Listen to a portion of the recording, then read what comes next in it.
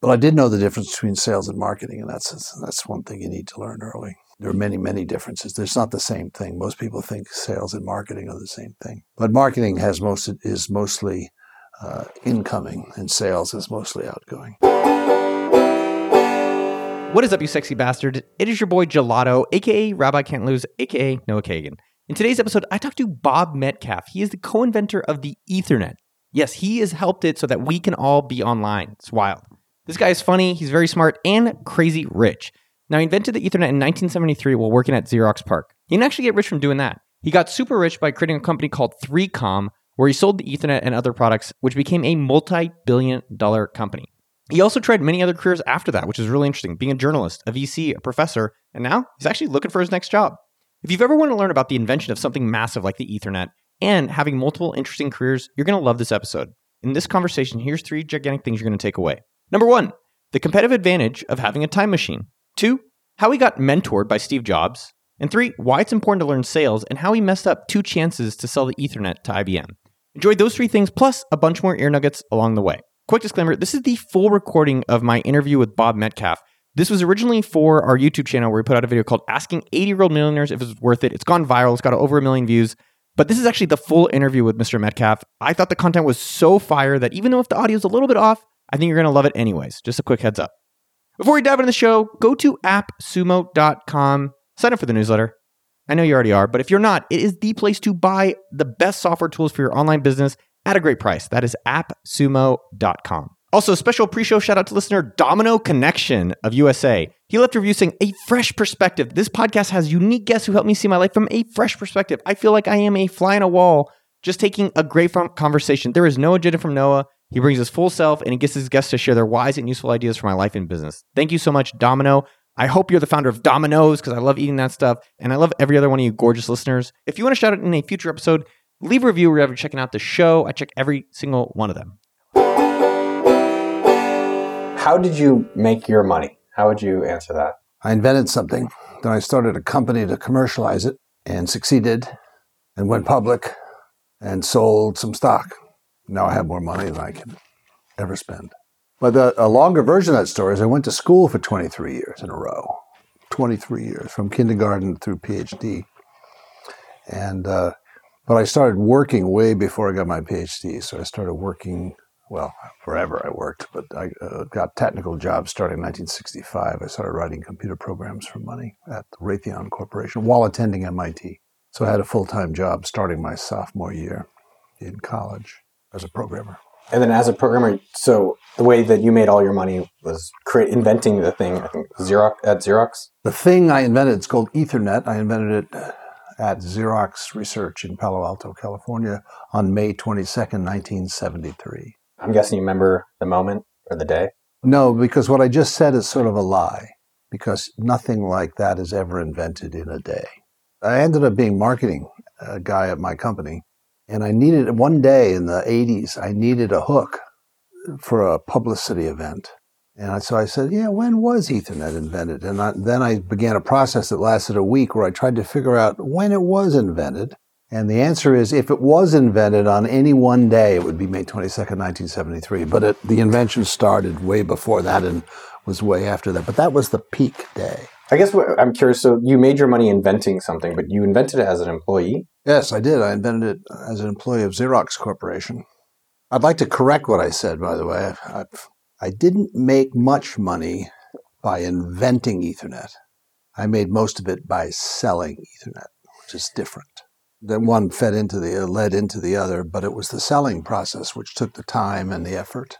So I've been to every Ramada Inn in the world selling Ethernet. I am curious to hear how about spending it. You have more than you can spend and what that's like. But as you invented it, as an employee, did you think, I'm going to get rich off this? Or as you were creating it, like, hey, this is just part of my job? No, I was employed by Xerox. They paid me well. I had a lot of fun there and invented this thing, and then left Xerox and returned to propose that they license me the patents. In fact, license everyone the patents. In order to make Ethernet into an industry standard, we figured we would have to make it not a proprietary product of the Xerox Corporation. And they agreed. So my company became one of hundreds to license Ethernet from Xerox. Why'd you leave? I left Xerox twice. And it had to do with career considerations. I was there 2 segments of 4 years, in research for 4 years and development for 4 years. And just got done with what I was doing, and it was time to move on. And then when you're in Silicon Valley, you start companies. And when you're in Silicon Valley, you're supposed to start companies. So in 1979, I left Xerox with the intention of pursuing entrepreneurial interests. And I had no clue what it would be. But a few months later, I started 3Com. How did you even figure out how to start it? I was in Silicon Valley, surrounded by people who knew how to start companies. So I got a lot of advice from VCs. And Steve Jobs, he called me I mentioned him because he was one of my mentors, an odd mentor situation since I'm 10 years older than he was. He called me in 5 days after I founded 3Com and invited me to join Apple, and I turned him down. And then he did a very interesting thing. He helped me for the next 10 years, all through the 80s, to build my company. In other words, he didn't get all huffy and storm off. He was great. Why do you think he helped you? I don't know. I think something about entrepreneurship, he liked that. And he could see that I had just founded the company a few days before, so I guess he was interested in that, what would come of it. Plus, I pitched him. I wanted to sell him a product. We had lunch on Stevens Creek Boulevard in Cupertino, California, at a hippie restaurant where everything was vegan. And I proposed that I would sell him a network to this company he had called Apple. And they had these Apple IIs. So I said, you need a network. And I happen to have a design for a network for you. And I call it Orchard. You see the little marketing flair there? He listened to that proposition for about 4 nanoseconds before returning to the discussion of my becoming a networking guy at Apple. He had no interest whatsoever in buying Orchard. I think maybe the fact that I tried to be a marketing person and call it Orchard may have offended him. Yeah. I don't know. What kind of advice did he give? That anything surprising about what he advised you on versus what you were doing? I've come to realize this retrospectively, the key thing he taught. Most people think that Steve Jobs is the best CEO in the history of the world. But an interesting fact about that is that he founded Apple in 1976 and he became CEO in 1996. And so what he did in Silicon Valley is he appreciated adult supervision. So from the very beginning, he had people involved in his company who ran it with him, for him. And so I did that. As soon as I raised some venture capital, went out and recruited Bill Krause to come and be our CEO, to have some adult supervision. Yeah. I didn't know how to run a company, let alone start a company. Yeah, I think the 2 things you said that I really resonated with was, one is selling, not inventing. Like anyone can invent, but to actually get people to buy and make it a business takes selling. Yeah. And I just had this realization over and over is that it's very hard to be successful alone. Right, like you did have to. Steve found people to support him in different areas. You found, sounds like this Bob Krause guy. What made you think to start this business over other things? And like, did you expect it to be as big as it got, or what was the expectation for you? Well, as a grad student, so I graduated from MIT in electrical engineering and management in 1969 and went to Harvard. Immediately hated Harvard. But the project that was funded at both Harvard and MIT was a thing called the ARPA Computer Network, named after the Advanced Research Projects Agency of the Department of Defense. ARPA. A wise graduate student will choose a field where there's money, because that will fund the PhD research that you do. And so I got into networking right then. And so then I was in networking for 4 years I worked at MIT, but got my degrees from Harvard. And then went to work for Xerox. And then I spent 8 years at Xerox building an internet inside of Xerox. So then when I left Xerox in 79 to start my own company, what company was I going to start? It had to have something to do with all that, and it did. So the company was called 3Com, Computer Communication Compatibility. And our goal was to network diverse computers together. And most people forget this, but prior to the internet, every computer manufacturer made their own networking. If they made any networking at all, they were all incompatible. So the 3Com was founded to solve that problem, and we were the first company to ship TCP/IP, which is the core protocol of the internet. And we were the first ones to ship a commercial version of that. And we did Ethernet, and we adopted Unix and MS-DOS, and off we went. That was wild. Because I think today people take it for, I remember, obviously not right at the beginning when you were doing it, but like I remember that having to run Ethernet cables. Like I worked at a company where we specialized in garages, like car shops. running Ethernet cables through the building. Well, there's a funny irony there. When I was first out selling Ethernet, people said, no one is going to use your network because they have to install wiring. And it's expensive and difficult to install wiring. So you're going to have to figure out how to get Ethernet to run on the electrical wiring, which is already in the building. And so we tried, by the way, for 6 months, and we couldn't make it work. It was too hard, a problem. So we went back to selling people the idea they needed to string cables specific to Ethernet. The irony is that today there's a standard called Power over Ethernet, where people they're not running Ethernet on the power cables, they're running power on the Ethernet cables. Ha ha! Do you remember your first salary after you graduated? From college? Yeah. I do remember my sophomore year, I had started work and I was a programmer, and I hadn't gotten into hardware quite yet, so I was still in software. And my dad, who was a gyroscope technician in the aerospace industry on Long Island, saw my pay stub, and I was making more money than him. And his reaction was funny. He was happy. He had succeeded. In other words, one of his goals was to launch his family, and his son was now making more money than he was. And that was my sophomore year, 1966. And then what did you expect 3Com to become? It started life as a consulting company, immediately profitable. I recruited a dozen people, and we did consulting on networking, and we were profitable, and we all had company cars. I had a Mercedes, and Greg had a BMW, I remember. But then we noticed that other people were starting classic Silicon Valley startups with venture capital. And one of them was Ungerman Bass, which you've never heard of, but Ralph Ungerman and Charlie Bass and I discussed starting a company together, but our egos were too big, so we started two separate companies. And then he raised venture capital. And then he started bragging about having invented all the stuff that I invented. So it annoyed me. So then I put together a business plan in September of 1980 and began raising money. In February of the next year, I raised $1.1 million for a third of the company, these are laughable numbers today. Yeah. How much did that third go on to be at its peak? It's kind of funny. You don't remember the internet bubble. You probably weren't born yet. I was in high school. But there were a lot of super valuable companies, and mine was among them. And for a few nanoseconds in 1999, with $5.7 billion in revenue, and I had left the company, I wasn't there, it was worth $52 billion, inflation adjusted. But only for a few nanoseconds. If you look at the graph, it goes like this. And I didn't even get half of that $52 billion. That was much later. That you made a lot of money even later from that? No, I made my money before that, but nothing like $52 billion. I like to say that my fortune is a significant fraction of a milligates. What's that? There's a prefix called milli, like millimeter. It means 1,000th. Yeah. So a milligates is 1,000th of the fortune that Bill Gates made. So my money is less than Bill Gates, a significant fraction of a milligates. How big did you expect it to get? Or what did you think it was going to do? And I actually like the one thing I don't know if people caught, and I want to make sure I like that you did consulting, which didn't really cost you anything. You had business, you made money, and then you're like, oh, well, maybe there's something else we can do. And seeing someone else kind of start doing it, you're like, oh, maybe there's something even bigger I can do here. But the turning point was we had a customer, Exxon Corporation, had invaded Silicon Valley with the intent of diversifying out of oil and gas into office systems. And they became our customer.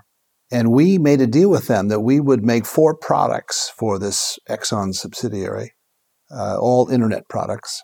The trick of the deal was we would retain the ownership of the 4 products. So we would license them, fully paid, perpetual, worldwide license to this technology, and then we could sell it to other people. And we did. That was a $750,000 non-dilutive event. And that sort of got us thinking about non-dilutive events and then dilutive events. Yeah. But it was that kick. And I remember during the fundraising for the company, I kept explaining how this is kind of naive, but I said, well, this is really a B round. This is really a B round. So the pre-money should be, much higher than you're talking.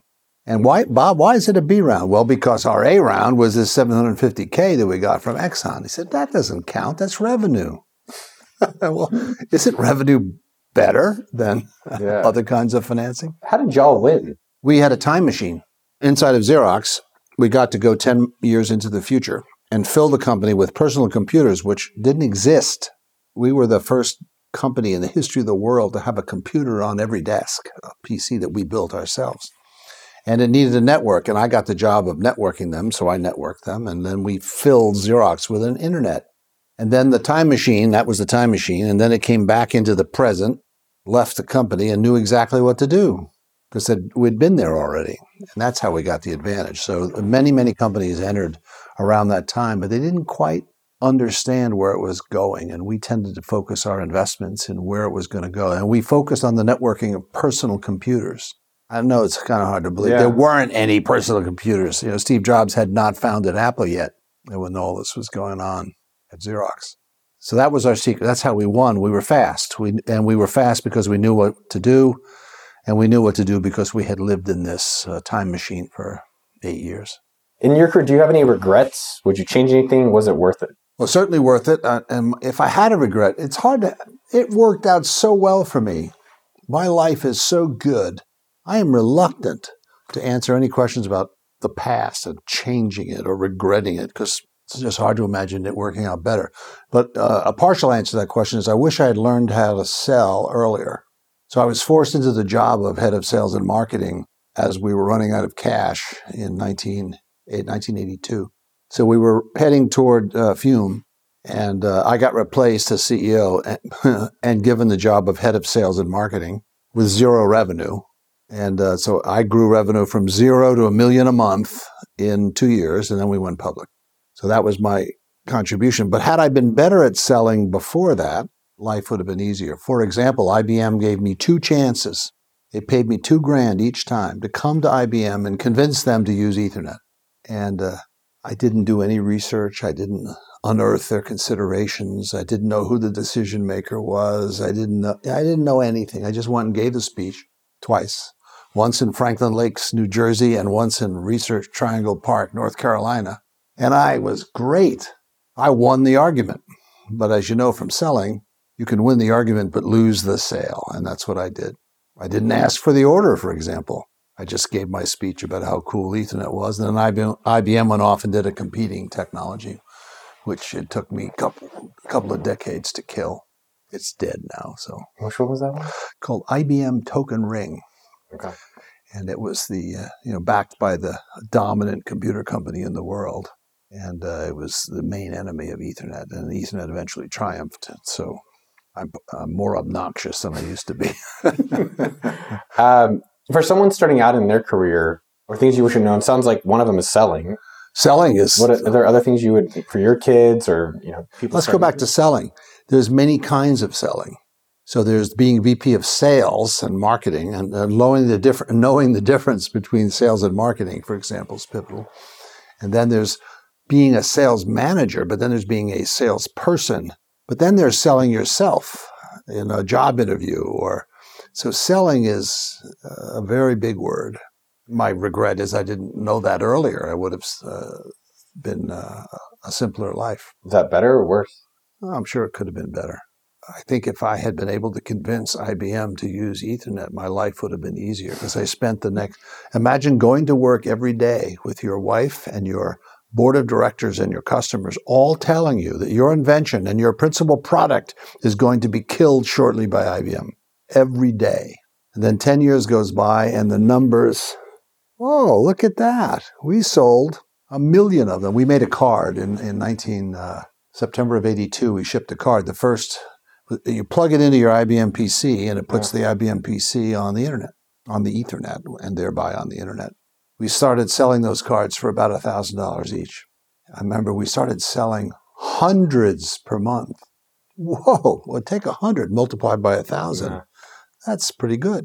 A couple of years later, we were selling 1 million a month. That's when the company became a multi-billion-dollar company. Was the other thing for maybe the persistence that you had? Was it the chip on your shoulder that you wanted to beat IBM? What kept you going in those months where everyone, it sounded like a lot of people were surprised or doubted? A lot doubted. That's pretty common, though, among startups. There's always a bunch of doubters. And the competitors are the leading doubters.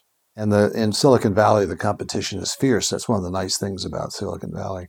So you were constantly competing against a bunch of people. And I learned, so I taught some sales while being head of sales.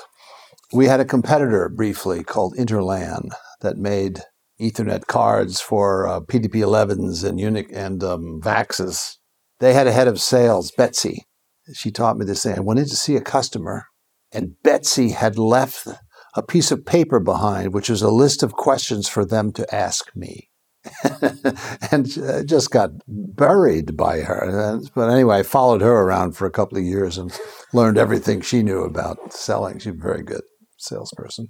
But that trick of leaving questions to go at your major vulnerabilities. Yeah, you should ask them about direct memory access. Yeah, you should ask them about memory transfer and the width of the bus doing that and the data rates. You should ask them about it because she had strengths and we had strengths. And she was picking on your weaknesses. Yeah, she got there first and she left them a list of questions to attack me. And it worked really well for her. But I learned it. I learned how to do that. Well, one, I'm just, is there other recommendations of where to learn sales? It turns out when I worked for Xerox, part of Xerox, it was a big monopoly, very profitable company. It had development for its employees. So I took a course called Xerox Selling Skills. You can buy it today. It exists today. And then I took the course at Xerox had a university, and its own university, not sales training, for training in general. So I took Managing Tasks Through People, and I took Xerox Selling Skills at Xerox. Not at MIT, not at Harvard, not at Stanford. I do think it's also interesting in your career, you were trained as an engineer, but then you ended up being very successful in a marketing role. Well, that was, So I had 2 undergraduate degrees from MIT. One was electrical engineering. The other one was industrial management. And that was the way it was structured. That was long on entrepreneurship. We didn't call it, it was funny, we didn't call it entrepreneurship. There were no entrepreneurship programs then. Yeah. Those have been created since. I had some management experience. The company was in extremis when I got the job. When Bill became CEO and I became head of sales and marketing in 1980, I keep forgetting the date here, but it's 2 years before we went public, would have been 82. So Bill joined in 81, and then he became CEO in 82, and then we went public in 84. So the company was, as I mentioned earlier, was running out of cash. I had overestimated the adoption of Ethernet. And my punishment was I got to not be CEO anymore. And Bill took over as CEO, and I became, as a measure of the desperation of the company, I became head of sales and marketing. And I had never done anything like that before. So it was a crash course in learning how to sell. And I immediately recruited 6 regional sales managers, Northeast, Southeast, North Central, South Central, Northwest, Southwest, and international. So Dave Colson got the job of international sales because he had an English accent. And Dave Depew got the job of Northeast regional sales because he was single and he could move that week.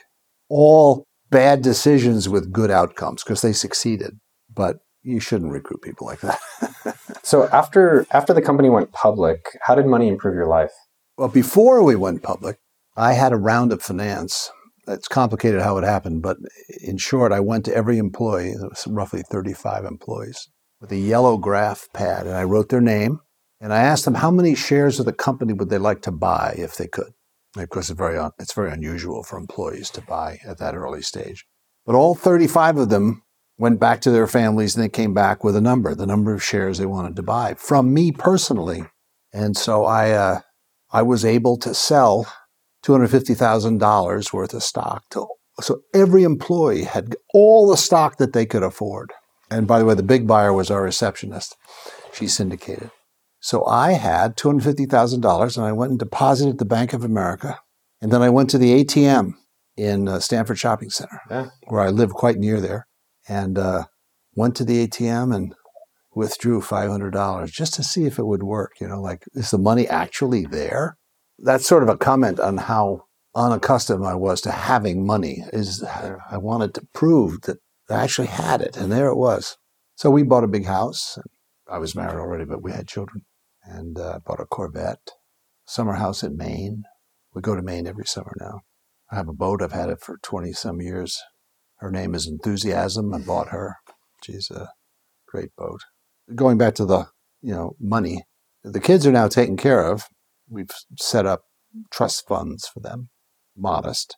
And now our goal is to spend all of our money before we die. And the big problem is we don't know exactly when we're going to die. So that's the problem. Well, we could arrange it. We could set a date certain and then just spend our money until we ran out on that date certain. We could do that.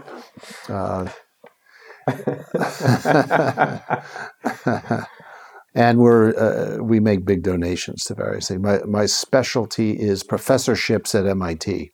I'm in the process of I have just finished endowing the third. So there's 3 professors at MIT who are endowed by me. And I like to do it now while I'm still alive. Too many people donate money after they die. That's no fun at all. But I got 3 professors at MIT, and I call them up, they answer. And I ask them what they're doing, they tell me, and it's great to find out. And I'm a trustee of MIT, so I continue to be involved there. And having my 3 professors, by the way, they're not my professors, but they do occupy an endowment over which I have no say whatsoever. I saw somewhere recently, I was looking up J.D. Edwards. You know that company, you've heard of them? Like J.D. Edwards and Associates. They're stockbrokers. Yeah, they did something, and this guy who donated it, he bought a building, they named it after him at some Midwestern school that he went to, and then, that was years ago, and now it's like they changed the name already. And I was like, it's nice to enjoy while you're here and you can see these things be benefited. Yeah. Versus later. MIT knows how to raise money, and you basically say, and by the way, if all the stuff I just finished running down doesn't really work out, you can do whatever you want. What's the silliest thing you've spent on? Well, I almost killed myself with a fast boat. I bought a 50-knot boat. And in Maine, there are very few sandbars. It's all granite that comes to the surface, and I always hit one at 50 knots. And if you hit a granite ledge at 50 knots, your boat virtually explodes. And I managed to, at the last minute. So he sold that boat immediately after I almost killed everybody. I had to get better at navigation. I got better at navigation. What got invented was the GPS. This was pre-GPS. So I was using, this kind of navigation, and I didn't see the rock there. So I'm whizzing 50 knots, bam, bam, bam, and then the water looked funny. It just looked funny. So I powered down, swerved to the right, and I could see as the boat turned, I could see the rocks in the water. That was a silly purchase, going to your question. That was a silly purchase. So my current boat cruises at 12 knots, which is plenty for what I'm doing. So that was a silly purchase. I probably think of some others if I give it some time. Yeah. Okay. Let's move on. Well, on the other side of that, what's been the best things you've spent money on? Well, our kids went to good schools. That was the best investment. We were living in Silicon Valley, and our kids were attending very good Tony Silicon Valley schools. And one day we realized, as I'm dropping the kids off, that all the other people dropping the kids off at this school were blonde childcare professionals in German vehicles. And I'm online with my old Mercedes and the kids. And we decided that we didn't want to raise our kids in that environment with all the nannies involved and catered birthday parties and all that stuff. So we moved to rural Maine. That may have been a silly thing to do. Because the schools in rural Maine are terrible. So that backfired. So then we started going to private schools in Maine. And then finally we moved to Boston and sent our kids to prep schools in the Boston area. And that was money very well spent. How did you know schools were bad in Maine? My daughter did not know the times tables. And not only that, she had no interest in learning the times tables. That kicked off our discussion. What are they teaching these kids at school? They allowed sports, but they would allow no one to keep score. Weird. The kids were all keeping score, but the teachers weren't. Oh, and then I donated a 50 kilobit per second circuit with access to the internet. And it sat unused for a year because the teachers, what they said was they were afraid of pornography creeping into the classroom. What they actually were afraid of is the kids knew how to use these machines and they didn't. And so eventually I turned off the 50 kilobit. It was 50 kilobits was really fast in those days. So that was a silly expenditure right there. I was thinking that the internet would be adopted by this K-8 school in rural Maine, and it wasn't. And then when they were offered a laptop for each child, the teachers wanted the ceilings fixed in the school before the money got spent on the laptops for the kids. You can lead a horse to water, but you can't make him drink. Yeah. I was thinking about how you showed your dad your pay stub for when your kids show you one day their pay stub. Well, my daughter went to the University of Southern California after prep school, and then she went to work for Facebook, and she worked there for 8 years. There's a funny coincidence in our family, and that's one of the four. She worked at Facebook for 8 years, then she left, and now she started her own little company. Our son went to Boston University, and then went to Apple, and he worked at Apple for 8 years, and then he left after 8 years, and now he's in business with our daughter. My wife, it turns out, when she graduated from Michigan, she went to work for Sunset Magazine in Menlo Park, California, where she worked for 8 years. I, after graduating from the Harvard University and MIT, went to work at Xerox for 8 years. So there's a pattern there in our family. Yeah, it's like a postdoc or a graduate school, 8 years, and then you're ready to go off and do business. By the way, that's manifested when I got involved in teaching at the University of Texas. For my first 5 years, I was focused on developing the infrastructure for students to learn how to start companies. And then I realized it was good that they knew that, but their companies weren't any good. They didn't know anything. Then I switched to working with professors starting companies. Of course, the professors have students, so they're involved, but they're involved through the work of the professor, which typically has some depth to it. Did people treat you differently before and after 3Con? Before and after you earned money? Yeah, I became famous. I had to develop tests for, that goes to your head. I watched as little as $100,000 going to one of our engineers. I watched it ruin his life. Just 100,000, so not millions, just 100,000. So I began, as I got richer over time, trying to figure out how not to get corrupted by it. Here's a simple example, a simple rule. If there's a bunch of you standing around and everyone's introducing, hi, Tom, hi, Noah, good to see you, Noah, and that all finishes, if you haven't said your name during that introduction period, you need an ego fix right there, because you assume that everyone knows who you are. So that's a little test I perform. I watch. Did you say your name, or do you assume that people know who you are because you're so important? Yeah, it's very easy to be corrupted by money. And as I said, I remember this kid, Sonny, engineer, $100,000, drugs, disappeared. And it was just $100K that got him. A sad story.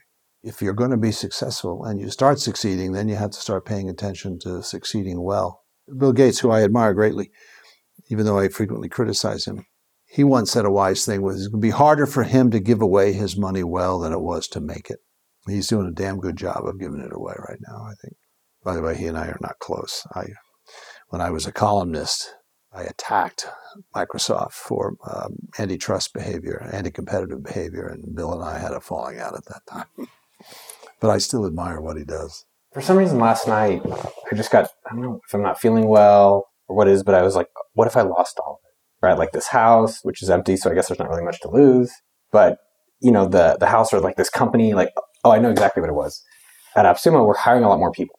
And then we're having these raise pools. So every year now, people's salaries gets raised. And I'm like, that's raising the expenses. It's not guaranteed to raise the revenues. And so it definitely gave me a little bit more of, because then, that cost isn't going down. Their salaries aren't going down, all these things. Yep, salaries do not go down. Yeah, it's one way. And so it definitely gave me a little bit more anxiety last night.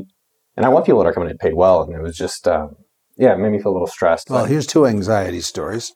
While we were transitioning from consulting to product, I wondered what I needed. And I concluded that I needed revenue of $25K per month. And if only I had $25K per month, everything would be fine. But I didn't have $25K per month during that transition because we were ramping our consulting dollars down before our product went up. So $25K was my nut. That was the number I needed to be happy. And then some years later, we had an annual picnic every summer in July.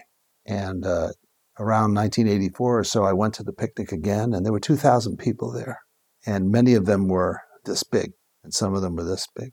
And all of them would be going to college or not based on the decisions we made on Monday morning at our operations meeting. So we stopped screwing around at our operations meeting. We took it much more seriously because we realized we were affecting the lives of these little people who had come to the picnic. Speaking of the number 2000, I used to have an all-hands meeting every Friday at 10. We would have coffee and bagels and cream cheese at 10 on Friday, every Friday. The whole company, and more than the whole company, that people could bring guests, like customers came to this meeting. Prospects came to this, people we were recruiting came to this meeting. And then we would go around and everyone would share the news. Sales would say, celebrate their sales and engineering with this, and it was really cool. One day, our HR person, Deborah, came to me and said, Bob, we can't have this meeting anymore. We have 2,000 people, and we don't have a room big enough to hold 2,000 people. So you're going to have to do this meeting 4 times. We had 4 buildings in Santa Clara. And so it switched. So then I did an all-hands meeting 4 times, Friday morning, 9:30, 10 o'clock, 10:30, 4 times. So as you succeed, everything scales up and changes. And the things you used to do when you had 25 employees are different from the things you do when you have 2,000 employees. Yeah. The biggest number I can remember 3Com having was 12,000 employees. But I think it got bigger after I left. Did you ever worry about losing it all, or it would go away? Yep. I'm from New York, so I worry about everything all the time. No, you worry. Even as big as 3Com get, we always had deadly competitors. And it's one of the things I like about America and Silicon Valley is that competition reigns supreme. And thanks to competition, we make rapid progress. And when there's no competition, there's no progress. I have a picture of the telephone that AT&T sold in 1950, the Model 500, made by Western Electric, their subsidiary. They were a monopoly. And then I have a picture of the phone in 1984. 50, 84. It's the same phone, the Model 500. They sold it from 1950 to 1984. So we had to kill that monopoly in the 80s to build the internet. We had to kill 2 monopolies. We had to kill AT&T and we had to kill IBM in order to build the internet, kill the monopolies of those 2 companies. Was there anyone close to kind of like killing you guys, or you're like, oh my God, like this? Well, Cisco is the one that got away. So Cisco was founded the year we went public. We had an observer on our board. When we went public, he left our board and founded Cisco. And then Cisco passed us after a while, maybe 10 years later. They were the one that got away. And so Cisco still exists, obviously, and they're big successful. And 3Com is now part of HP. I worked at Intel in Santa Clara, and I grew up there. I remember the 3Com. There were 3Com buildings off of, was it 101? The 3Com buildings? At one point, we had 4 in Santa Clara, right on the Bowers side. Yeah. But then we built a brand new headquarters up past where the Levi Stadium wasn't there, but up past Levi Stadium, there's a gorgeous headquarters. But the company occupied its new headquarters the year I left, so I never occupied that building. What are your most proud of moments of your career? Going from 0 to $1 million a month as head of sales. During that time, I had to figure out how to sell. I had to recruit a sales team. We did it. I am curious, like in terms of highest moments, like not going public or some of the post-career experiences. Like it's interesting because your first thing was, it was almost the hardest, or at least the hardest that I'm aware of, which was getting doing the $1 million a month in sales when it was at 0. You may have heard there's a book called 0 to 1. So 0 to 1's hard. 0 to $1 million's even harder. 0 to $1 million's even harder. But imagine that we went public with profitable on about $12 million a year in revenue with a $100 million valuation. So we didn't get a chance to be a unicorn because we were profitable too soon. Well, I'm just thinking more that that's the first moment that comes to your mind. Not going public, not being, a professor. It's interesting why that was. Well, it's very hard. Yeah. I have actually been to every Ramada Inn. The one I remember is the one in Schenectady, because GE Research was in Schenectady, New York, and I was selling them Ethernets, and I used to stay at that Ramada Inn.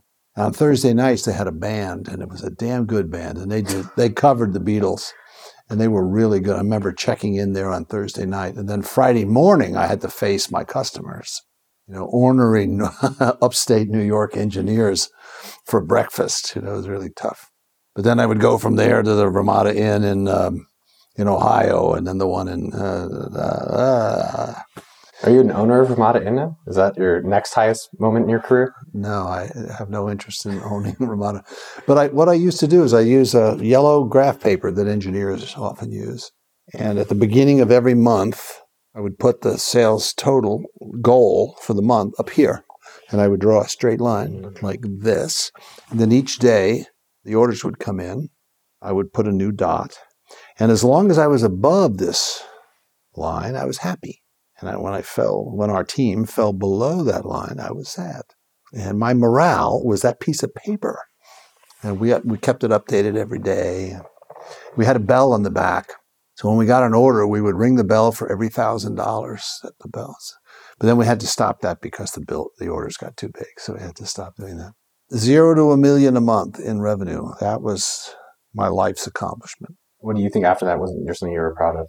I left 3 years later than I should have. I left after 13 years. And I realized the last 3 of those years I was hurting the company rather than helping it. In the end, I was VP of corporate marketing. And my principal activity was arguing with our regional managers over advertising. They all wanted to have their own ads, write their own copy, choose their own logos, their own colors, everything. And I was the corporate brand Nazi. And I had traveled around the world convincing French people that they should use our brand, our logo. Here's the artwork for our logo. You should use this. And that was not work that I was uniquely qualified to do. But I did know the difference between sales and marketing, and that's one thing you need to learn early. What's that? There are many, many differences. There's not the same thing. Most people think sales and marketing are the same thing. But marketing is mostly incoming, and sales is mostly outgoing. 2 things I'm curious for there is how did you figure out it was time to go? I think for a lot of people, especially if you're starting a company, you're like, am I quitting too soon in it? Have I stayed too long in it? All right. So in 1982, I convened a meeting of the board of directors, of which I was the chairman and the largest shareholder, to decide who was going to be the CEO. And we decided that Bill Krause was going to be the CEO and I was not going to be. So that was the first time my board rejected me. And then 10 years later, I came back similar. This is how I left. 3 of us were designated as succession candidates. And surprisingly, I was one of the 3. I was running the biggest revenue generator of the company, the hardware division. All those other guys like software. But I generated all the profits. But I didn't win. Eric won. So twice my board of directors chose somebody else to be CEO of the company. And both times they were right in the way it played out. There were 2 very good choices were made. And I'm not surprised because I built that board. I recruited those board members one by one. So I guess I was proud of the board. And one of the important functions of a board is to tell you the truth.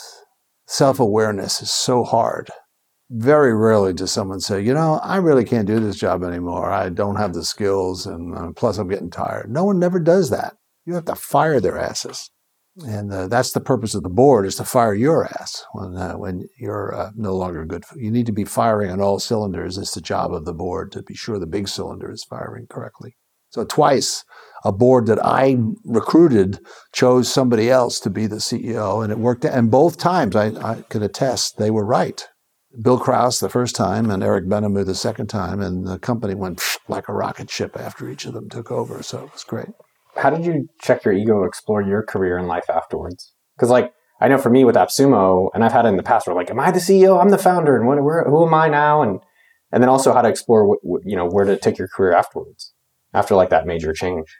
So I left 3Com when Eric took over as CEO. It's good practice for people who might conflict with his authority to leave the company. So I left to get out of the way. I was still the founder of the company. And Eric did fabulous work. So then I became a journalist, and I wrote a weekly column for 1 million people. And that was really fun. And then after that, I became a venture capitalist for 10 years. And that was really fun. And then I became a professor for 11 years. And that was fun. And now I'm looking for my next 10-year gig. How'd you figure out these careers? How'd you figure out what to do? Oh, it's like an attempted docking. You just try to dock with various opportunities, and then one of them clicks and locks in. One thing I'm pretty sure of is I've gone too meta. I was an engineer, an engineering manager, division manager, CEO, journalist, venture capitalist, I am so meta now. So I want to go. I'm pretty sure I want my next gig to be less meta. So I don't want to be a professor again, but I'm interested in doing research. So maybe being a non-professorial researcher might be. You can give a fourth chair for yourself. You can do that, actually. I'm sure they have ways of taking money. They're very resourceful in taking your money, but I'm not going to do that. What kind of business are your kids starting? You said they're working together on a new company? Yeah, they do. It's called The Working Team. It's the two of them, and they do MVPs. So people want to start companies, they go in, and Julia is the Facebook revenue generator market. She's the chief. We didn't have this title when I was in the Valley. She's the chief product officer, and he's the coder. And they go into a small company and they develop the MVP with, by the way, it's different in every case, but it's, in short, they team up with the company to do the MVP. It's cool. It's kind of a little after your footsteps, consulting, and then maybe that'll turn into some hardware product. And they get offered equity, and they agonize about whether to take equity or whether to take cash. And the first few deals they took equity, and now they're realizing they would like some cash too, so they're looking for mixed packages. And it's kind of fun. Every once in a while, one of them will call me up for advice. And it's fun to give it.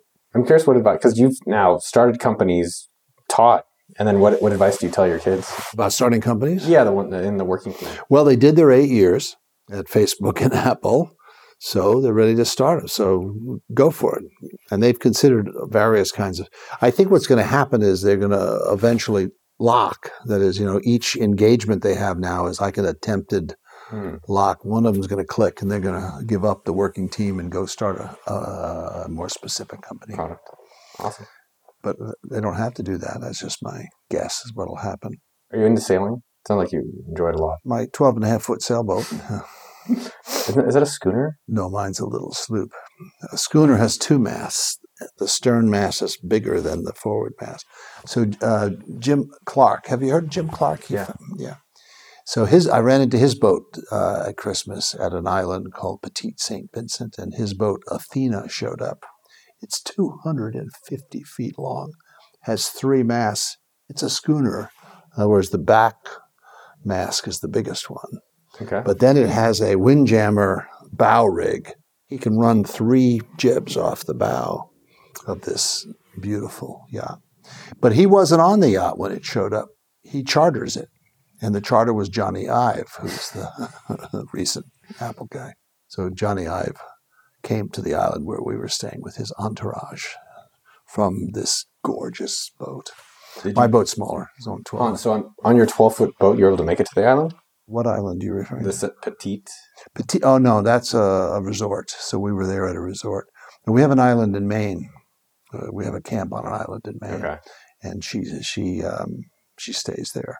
So I circumnavigate our island camp, and then there's another island over here called Hurricane Island, and that's the one to circumnavigate. So every summer I try to circumnavigate Hurricane Island with a 12.5-foot sailboat. The trouble is a 12.5-foot sailboat won't go more than about 4 miles an hour with a good wind. But the tides in Maine are much faster than that. So if you're not careful, you can sail backwards. The water's moving this way at 7 knots, and you're going this way at 4 knots, which means you're going backwards. Thank you for taking the time to come do this, Mr. Metcalf. Fun. Appreciate it. That is a wrap. I hope you loved the episode as much as we did sharing it with you. Go check out the video if you haven't done it yet. It's asking 80-year-old millionaires if it was worth it on my YouTube channel. That's youtube.com/okdork. Also, next, text a friend you love them. Yo, dog, let's go fishing together. And before you go, tweet at me at Noah Kagan or slide in my DMs and let me know what you thought of this episode. I love hearing from y'all. Also, remember to go subscribe to my email list. It is a bomb newsletter. We send it once a week. 3 simple things. Makes your life better. Subscribe at sendfox.com/Noah. That's sendfox.com/Noah. And also go create your own free newsletter at sendfox.com. Finally, a couple shout outs to my amazing team. Thank you to Jason at podcasttech.com for making these episodes. Thank you to Mitchell, Jeremy, George, especially you, because you bugged me to finish this intro, which I wouldn't have done because I was busy with someone. You know that. But love that you followed through. Thank you, Hubert, Cam, Sasa, Nikki, and Jen. Shout out Isaac, too, from the Dork team for all the magic y'all do. And finally, shout out to the team who created our billboard in the Austin airport. That's JR, Victor, Max, Kellen, Celeste, and Nick. Very cool to have a billboard up. If y'all had a billboard, it is very cool to see. Have a charming day. What's your least favorite thing about our intern, George? Just kidding. You guys won't know him. But what is your favorite fish?